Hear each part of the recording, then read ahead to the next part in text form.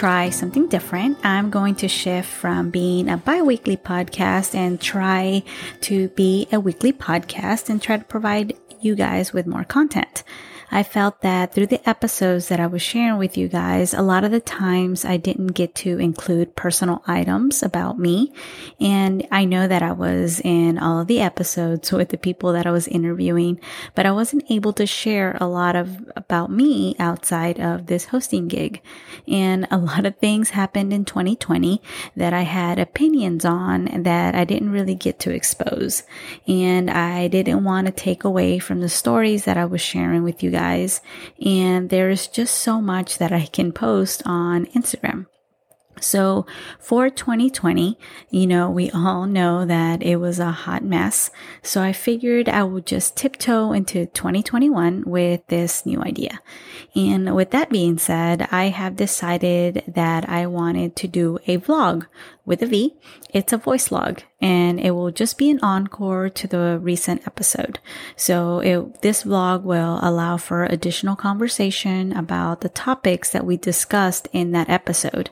It will give you an opportunity to also hear a little bit more about me, my likes, my dislikes, and possibly my very unpopular opinions. And I don't know about you, but after I hear some of the interviews, I think to myself, why didn't I go in deeper in that topic that person discussed? Or why did she feel that way? And why didn't I ask more? So this vlog will serve to dive deeper into some of those things that we discussed. So I encourage everyone to DM me questions that you may have about that episode that I posted. You can DM me on Instagram at Hija de tu Madre Podcast, or send me an email at hija de tu madre podcast at gmail.com. I would love the opportunity to answer those questions for you. And I truly hope that the content I provide by doing this vlog will help us relate even more than we have before. So I hope that what that can do is just to maybe dismantle some feelings that we may be having, and then just overall bond over our badass Latinidad. And, on that note, I just want to start off by saying that, tamales season is officially here. And if there is anything that I love about Christmas, it's my mami's tamales. And being half Savi means that you get to indulge in tamales de hoja de plátano, which are plantain leaves. And a lot of people are more familiar with the Mexican style tamales with the hoja de lote, or the corn husk. And I'm lucky to indulge in both. So every year, the tradition is that me and my mom go to buy all of our items. And then the day before Christmas, which would be Christmas Eve, we start making them. And I head over to our house at 5 a.m. to start the process. And it's basically a time for us to just bond. Mainly it's a time for her to yell at me because I didn't roast the hoja enough, or I stuffed the tamale too much and then the string won't tie. And one of the items that we use that is very special to us is a mecate. And it's special because it's truly the only thing that we have that comes straight from El Salvador. So every time my mom visits El Salvador, she brings back these strings to tie our annual tamales. And the string is called the mecate. It's comes from a plant called the tule, and people usually use the tule to hand weave baskets. And in El Salvador, they take out the stringy part of the tule plant and then they use it to tie the tamales. And you have to tie the tamal pretty loosely because when the masa cook, it rises. And if you tie the tamal too tight, it will then spill over out of the hoja and you get yelled at. And that's something that happens to me very often because a lot of the time I'm not paying attention or something happens. So in return, I get to eat this mangled up tamal, but I'm definitely okay with that. My mom still continues to yell at me though because I messed the tamal up. But every year, I mean, my mom complains that she didn't put enough sal or she put too much sal. And sometimes it's because they're too spicy or not too spicy at all. And I honestly cannot remember a single year when my mom just says that they came out perfect. And me and my brothers, just sit there and laugh because we definitely think that it's a humble flex because every year they always come out as delicious as they were the year before. And so, speaking about tamales, I mean, that just goes back to the episode that I had with Belen Amaya. She is the daughter of a Guatemalan mother and a Mexican father. And I asked her towards the end of the interview what kind of tamales her mother made.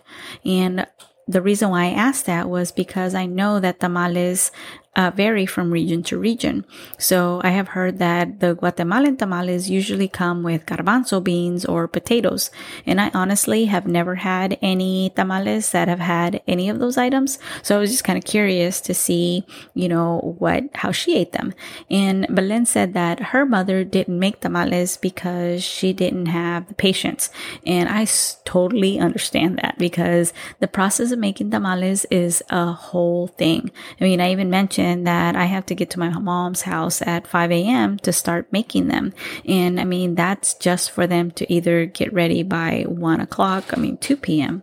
So I mean, I totally understand how that can be something that people just do not want to get their hands in the masa for.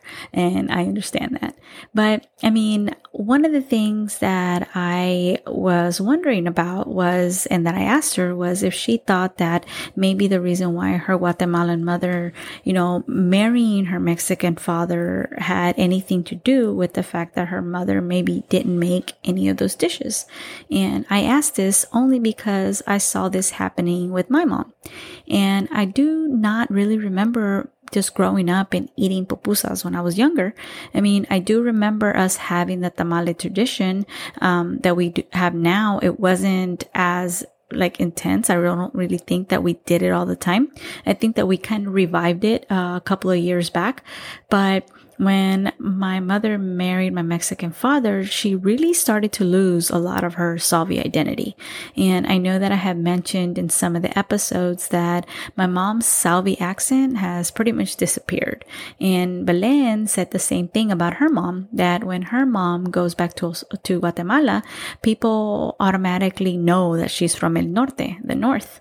So I got to thinking about how when us women marry someone that is not within our culture, how we mold to their habits and primarily their cuisine. I mean, culturally speaking, us Latinas are taught to serve our men. We are told that we serve them their food before we serve ourselves. And I remember my mom giving me the death stare if any of my ex-boyfriends were caught getting a plate and serving themselves. I mean, I had to get the plate, ask them what they wanted, and then bring it to them. And as I got older, I definitely fought this a little bit more, and it didn't go over well with my mom at all. And I seriously always wondered, why was it that after everything my mom had gone through, why she was still so adamant on showing me this type of behavior? She bent over backwards for my father, and for what? Don't get me wrong, I enjoy making food and having my husband eat it. The problem I have is that when you're doing it for someone that doesn't appreciate it, in this case, it was my father. And so, why would women continue to cook for their viejos breakfast, lunch, and dinner and have them be complete assholes to them? I don't know about you, but we should be asking even the good viejos to order us a pizza once in a while. So, while I was having this conversation with Belen, I just started wondering if the reason for our mothers losing their Central American identity was because they married our Mexican fathers. Since we are taught to give everything of ourselves, did they slowly lose a part of themselves along the way? Did the pastelitos slowly become enchiladas? Did the semita and quesadilla slowly become pan dulce? And I asked this to my mom. I mean, I asked her if she thought that she lost her, Salvi identity when she married my father. And she really couldn't give me an answer because she really just didn't understand what I was trying to ask her. She was more, I think offended at the fact that I told her that she lost her Salvadorian identity. So, but, a lot of the things can't be just weighed on the shoulders of this relationship. I mean, the Mexican influence here in Texas is very strong. I mean, places to eat Salvi food when I was growing up were non-existent. I cannot remember eating pupusas when I was young, and I asked my mom and if she ever made this type of food, and she says that we have mente de pollo because we don't remember anything, but that's something else. But I mean, I honestly just don't remember having that Central American representation here in Texas. And I mean, that definitely played a large part in her losing that identity.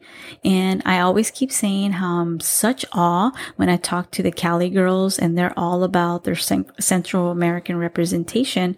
And I'm always so jealous of not growing up with that, because I kind of wonder what it would have been like to have that identity be a part of me. And, that got me to just thinking about my own identity. And I have mentioned that my husband is gringo. So in relation to my mom's story and Belen's story, my identity can see a slight change in my food. And my husband is your typical meat and potatoes type of guy. He does not like my mom's tamales. He doesn't care for pupusas and is just not a fan of any soups. So you guessed it. I mean, caldo is out of the question. And I have to make maybe a cup of masa for my pupusas, and then I sometimes have some left over. And for Christmas, when I'm stuffing my face with tamales, he just has to fend for himself because I am not accommodating during that time. But a lot of the times I don't get what I like because I end up having to make 2 meals. And who needs that? I mean, pre-COVID, maybe that would have been something that I was able to accomplish. But now I'm making 3 meals a day sometimes, and I'm having to work. And honestly, I'm just not having it. So I can see how me losing my Latina identity can easily be something that can happen over time if I let it. And especially when you push what you wanted to make aside to make meals to just accommodate the whole family. And if you add the fact that items to make your food are always just not available, even makes it harder. And one of the examples is that when I lived in Colorado, I used Nor cubitos for my rice. And I have always been a cubito Maggi type of chick. So when I would come to Texas to visit, I would have to smuggle some Maggi packets to go back home and make my rice. And I'm definitely not sure if there's even a taste difference between each, but it was just always the nostalgia of using the cubito Maggi that I loved. I mean, it reminded me of making my arroz with my mom. And my mom had to stop making her plátanos with crema because they didn't have crema salvadoreña here in Texas, or it didn't taste as fresh as when it was in El Salvador. So instead, she cooked her plátanos and then she only ate them with beans. And plátanos with beans are by far my favorite breakfast combination. I mean, I don't make them that often because my husband doesn't really care for them. So I seriously haven't had plátanos with frijoles in years. And, that conversation with Belen made me realize that there are some aspects of myself that I may start to lose if I'm just not careful. And those aspects of my own identity are just very important to me. So I definitely want to hold on to them. And I appreciated that conversation with Belen because it allowed me to understand that something that my mom went through could possibly be repeated in my marriage. And although I will say I have been making caldo, and if my husband doesn't eat it, he can just go make himself a sandwich. But it's hard juggling both, especially when you hear, your ancestors in your mind telling you that you have to feed the man. I mean, that definitely does not help. And I had the discussion on how hard it is for me to try to juggle what I want. I have to pass it down to my daughter. I mean, I love that my daughter says arroz and that she eats it. I mean, sometimes I hold her in my arms while I'm making arroz to make her and show her, and how to make it. I mean, she's only 2, but I want her to start having those memories that I have with my mom about making arroz. And, the idea of practicing to get your perfect arroz to look like your mom's. That's always something that's been very special to me. And my mom, gives her masa and teaches her how to make tortillas. So although sometimes it goes, beyond that because we get busier, it's so easy to just say, I'm going to make pupusas tomorrow, because sometimes, making the masa is just not as easy as just putting a tortilla and putting cheese on it. And, sometimes I even stall on making pupusas plenty of times because I don't have items to make curtido, and you cannot eat pupusas without having curtido. So all of this, I just want to make sure that when I make pupusas, I tell my daughter and what they are, and I want her to understand, where they came from. So essentially she can understand where she came from. And for myself, I have to split my identities in 3 ways. I have to be a Salvadoreña, I have to be a Mexicana, and I have to be an American. So sometimes it's very hard to carry all of them. My 3 identities shine on my music playlist, but juggling them outside of that can definitely become cumbersome. And I'm not here to say that from here on out, I'm going to just eat, Latin food, and I'm going to bless Oreja de Van Gogh on Saturday mornings, but I'm going to make sure that I'm more intentional about what I practice. I want to be more intentional. And I think that 2020, despite COVID and all its craziness, it has allowed me to be more intentional. And I have seriously enjoyed getting to know so many Latinas like myself. But y'all, there's so many Latinas out there doing the damn thing. From writing their own cookbooks to translating in doctor's offices. We're talking about representation and needing to see it, but there are so many like-minded chingonas out here. Once I started to step out and really try to find accounts that were relatable to Latinas, I seriously found a whole new colorful world. And the pandemic has been hard on all of us, but I'm so thankful for sharing this space and to bring you content that you may be able to relate to. And I'm also thankful for finding awesome Latinas that are just doing what they're doing and being awesome at it. All these small businesses, all these writers, and all of the essential workers out there. And I hope that we all start to question what's important to us and start cultivating the seeds to get more even better at what we're doing already. And I really do hope that through this podcast, through the content that I'm providing you guys, and through these conversations that we're having, that you truly see and reflect a little more on what's important for you and what's important for your family. And if there is one thing that I want to shout out at the top of a mountain through this podcast, is the idea of uplifting each other so we can all get to the top. And the idea of fixing each other's crowns instead of telling each other that it's crooked. It's such an important thing for us to be able to provide a platform for everyone else to be able to help each other out. And I'm definitely having, a great time speaking to everyone that I have met along the way. And I am so humbled by everyone that has allowed me the opportunity to share these stories through this podcast. And I hope that I do their stories justice, because they definitely deserve to be told. And I hope that you continue to reach out to me to tell me your mommy stories, because all of these stories are so impactful in the overall idea of what immigration does to this wonderful country of ours. And like I have mentioned, it is very important for us to tell our stories so we can be able to understand our parents and maybe heal from a lot of those things that we discuss. also be able to relate to each other and understand each other a little bit better. And I mean, all of our stories are going to be different. I mean, there are going to be some relatable items that we can all say, you know, I totally understand that, but we will always be able to gain some more information from each other's stories. I mean, I know that I'm doing that on the daily. Whenever I talk to each and every one of y'all, I always learn something different about ourselves and our culture. So I hope that with this additional content through this vlog, you can get some ideas of who I am as a person and what I'm trying to convey through this podcast.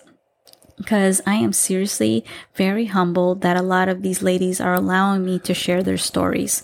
So I hope that you enjoy this and continue to provide relatable topics that I can lead, you know, to positive topics about immigration. And if you would like for me to tell your stories or have questions about a previous episode that you would like to discuss, feel free to DM me on Instagram at Hija de Tu Madre Podcast or email me at hijadetrumadrepodcast@gmail.com. And I definitely probably will not be able to speak to you guys before La Navidad, but I want to wish you all a very Feliz Navidad. I hope you all eat tamales to your heart's content. And I hope that 2021 will provide us with this much needed vaccine so we can all see or meet each other at some point. So salud to all, and I wish you all the best, and I hope to talk to you soon. Thank you for listening.